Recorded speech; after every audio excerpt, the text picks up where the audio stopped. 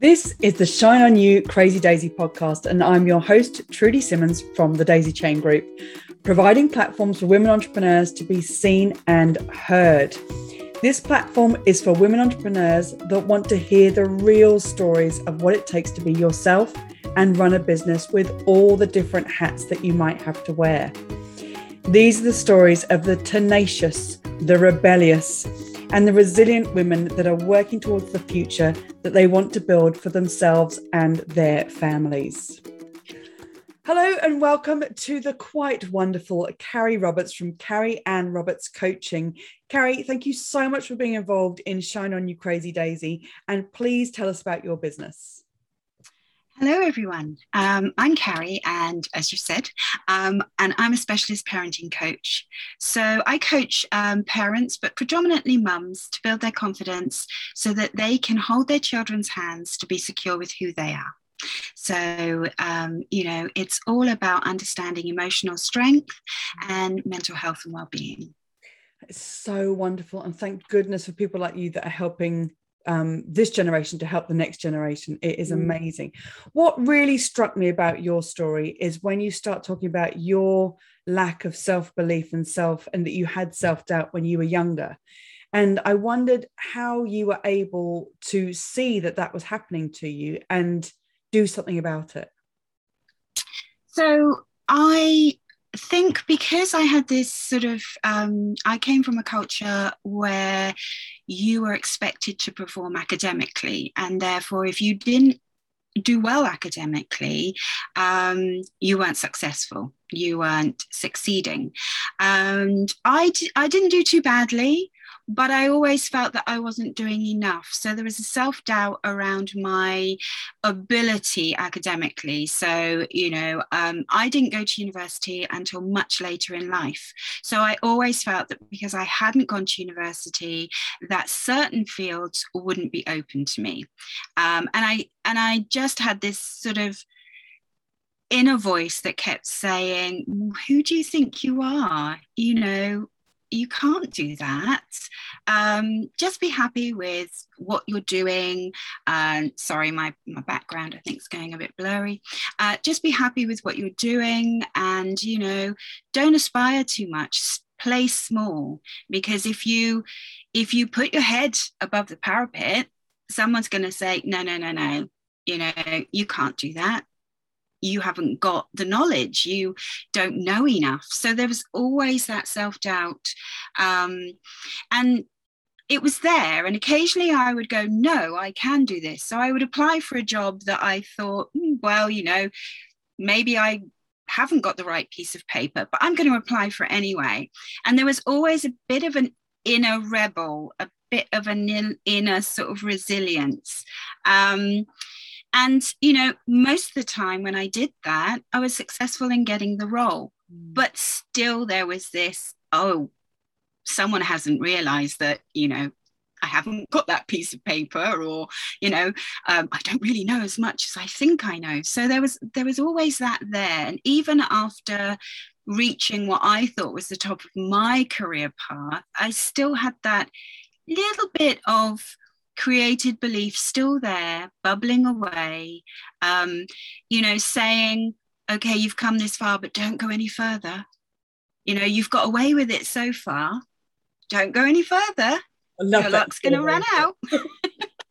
I love that. But I also think that listening to you talking about it, there's got to be that other voice inside that says, go for it. You can do it. Yeah. And that strength, that resilience that you've created for yourself from very early on in your life, I think is a real strength to carry through your life and with having your own business. So how do you go from that? What made you decide to set up your own business? Well, I had been sort of told, my son is an entrepreneur, and he'd said for many years, Mum, you could really set up your own business and go for it. And I kept thinking, no, people like me don't set up their own business. And in the end, I was pushed because we had a major transformation at work, and the role that I had changed dramatically. And I found that I was firefighting rather than really getting in and supporting and, working with the ethics that I believed. I don't believe that firefighting is a long-term solution. It helps in that crisis, but long-term, we are not making any changes. So we're just letting families down. I felt like I was letting families down. I felt like I was letting my team down. And after, I think I'd been in the role for 3 months and it had been changing, and I could really feel my emotional and mental health declining, really sort of to the point where I was starting to not hear any of those positive voices, and just robotically putting one foot in front of the other. I mean, I'd get home from work and nobody would talk to me. Even my husband would just offer me, just put a cup of tea on the table and walk away. My best friend was saying to me, what's going on? And one day I just drove up the M27, seeing a dear friend of mine who was a previous head teacher that I'd worked with. And she asked me how the job was going, because I hadn't seen her since the sort of changes and promotion. And I just burst into tears and I told her everything I was feeling. And for the first time, she just looked directly at me and said, you have to leave. And that was when I decided I was going to take the plunge. That I looked around at other roles and thought, I think I'm going to find myself in the same position. And I can't say that was fantastic and it was breezy, because obviously, I just fell back into a bit of a comfort zone. I kept a very small circle of contacts. So I was doing work for organisations that I had worked with in the local authority. I was doing work for the local authority. And so I wasn't branching out. But there was a sense of freedom there. There was a sense of exhaling and just going, actually, I felt in a way at some point that I had given up, that I had quit, that I had just left because it had got too hard. But I now know that there was so much that was needed to quit for me, for my own mental health, for my own well-being, and also for the support that's offered to parents and families. Yeah. And I think that's where your heart is and was in that, was that when you can see that things aren't being done ethically for what you see, that how you can help, then to start your own business and do it in a way that you can see the outcome for the mums, for the families, for the parents that can influence their children. It's an incredible gift that you are giving to them, and for yourself to be able to feel like that inkling of self-doubt and self-belief that you had when you were younger, it's not there. Yeah. And that's not saying what's being provided isn't right for the providers, but for me it was very much that personal. I just knew deep down inside, I felt like I was dishonoring it's an odd word, we don't use it, but I didn't feel like I was honoring what I knew worked, what I had seen time and time again working. And that for long term we were just piling on so much pain, so much, there's so much judgment, so much pain with being a parent. And I felt like I was contributing to that. Wow. On the flip side of that, one of the things that you talk about in the chapter is that you're now growing a movement, and that feels a lot more positive. What does that look like to you? Well, it looks like I've got a group, and it's about growing that group so it becomes the norm. So, parents, mums, that we know, that the myth of a mum having to sacrifice everything and give up everything and be selfless is what a good mum looks like. That the narrative is actually the best thing I can teach my child is to be secure with who they are. And that means I have to be secure with who I am. And,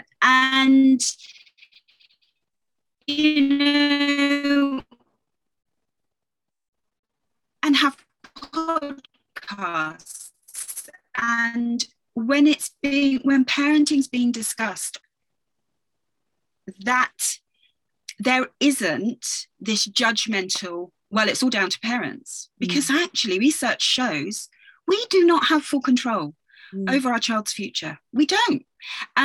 But there's been this narrative and this push that it comes down to parents. It's all down to parents, and your child's behavior is your fault. It's got something to do with you. Actually, so many other reasons why your child might be overwhelmed. And so it's just about that confidence in, I know my role as parent, I know my child, and I know and have the confidence to be able to be the parent that my child needs. That's so perfectly said. And if that's the movement that you are growing and mums start joining that movement, I think your group's called Building Mums Confidence. Building Confident Mums. Yeah. Building Confident Mums. If you get mums into that movement of feeling like they can ask all the questions, they can bust the myths out of the water and feel like they're doing the right thing for the next generation, it gives people so much more choice in being able to be who they are for themselves and to further benefit their kids, their children. Definitely, because I think we tend to think it's only happening in our household. It's a bit like fires. If your house is on fire and you go to the roof and you think it's only your house is on fire, and then you look around and you see actually everyone else's houses as well. And that is what happens with talking about things and having a platform to be able to ask, or even just listen to what other mums are saying. You realize that it's happening in all families, and there is nothing. People tend to think, what's wrong with me? What's wrong with my parenting? And we'll try all different. That then just adds to, okay, so why is it not working for me? And that adds to that, so I'm not good enough. People are going to get so much out of reading this chapter. What's one lesson that you would like another entrepreneur to know if they were starting out, of what you've learned? I would like them to know that it's not easy. That having a plan is always a good idea, because I tended to fly by the seat of my pants, which took me a lot longer to get where I am today. To reach out to find other business women, to join a really good supportive network, to ask questions. Don't be afraid to ask questions. And also to realize that although it can be overwhelming, and it may take you a little bit longer than you hoped, but at the end of the day, you might question, like, why did I do this? But it is so worth it. And take baby steps. Because actually baby steps are so much more manageable than trying to take a huge leap. And that's the one thing I've learned. I think that was 6 lessons that you've learned. But just thought I'd get it into the one. You're worried about it. What's your favorite piece of software for your business? I love using Webinar Jam and EverWebinar. It's an online digital webinar software, and I love the fact that I can go and do live webinars, and it's easy to set up. There's the configuration of the webinars really easy, so many useful tools, and then you can take that and you can convert it straight away to an EverWebinar. So you can just download it onto the EverWebinar and it's there, and it just makes it so much easier for someone like me I'm, hands up, I'm not great at technology, but it is just so useful and easy to use. So I absolutely, hands up, that's been the best piece of software. Webinar Jam. Fantastic, Carrie. I really appreciate your time. I love the fact that you're part of Shine On You Crazy Daisy, the book and the podcast. Thank you so much for coming along today. Oh, thank you. It's been a pleasure. And, I'm sort of so excited for the book to come out. Thanks, Carrie. Thank you for listening. If you like what you've heard, please leave a review and come back for more inspiration. And if you're ready for more motivation, please go to my website and buy the Shine On You Crazy Daisy series of books with inspirational and motivating stories from businesswomen around the world. But wait, there's more!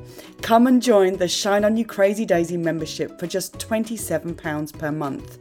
We will give you the knowledge that you need in a workshop and the support and encouragement to implement for the growth of your business.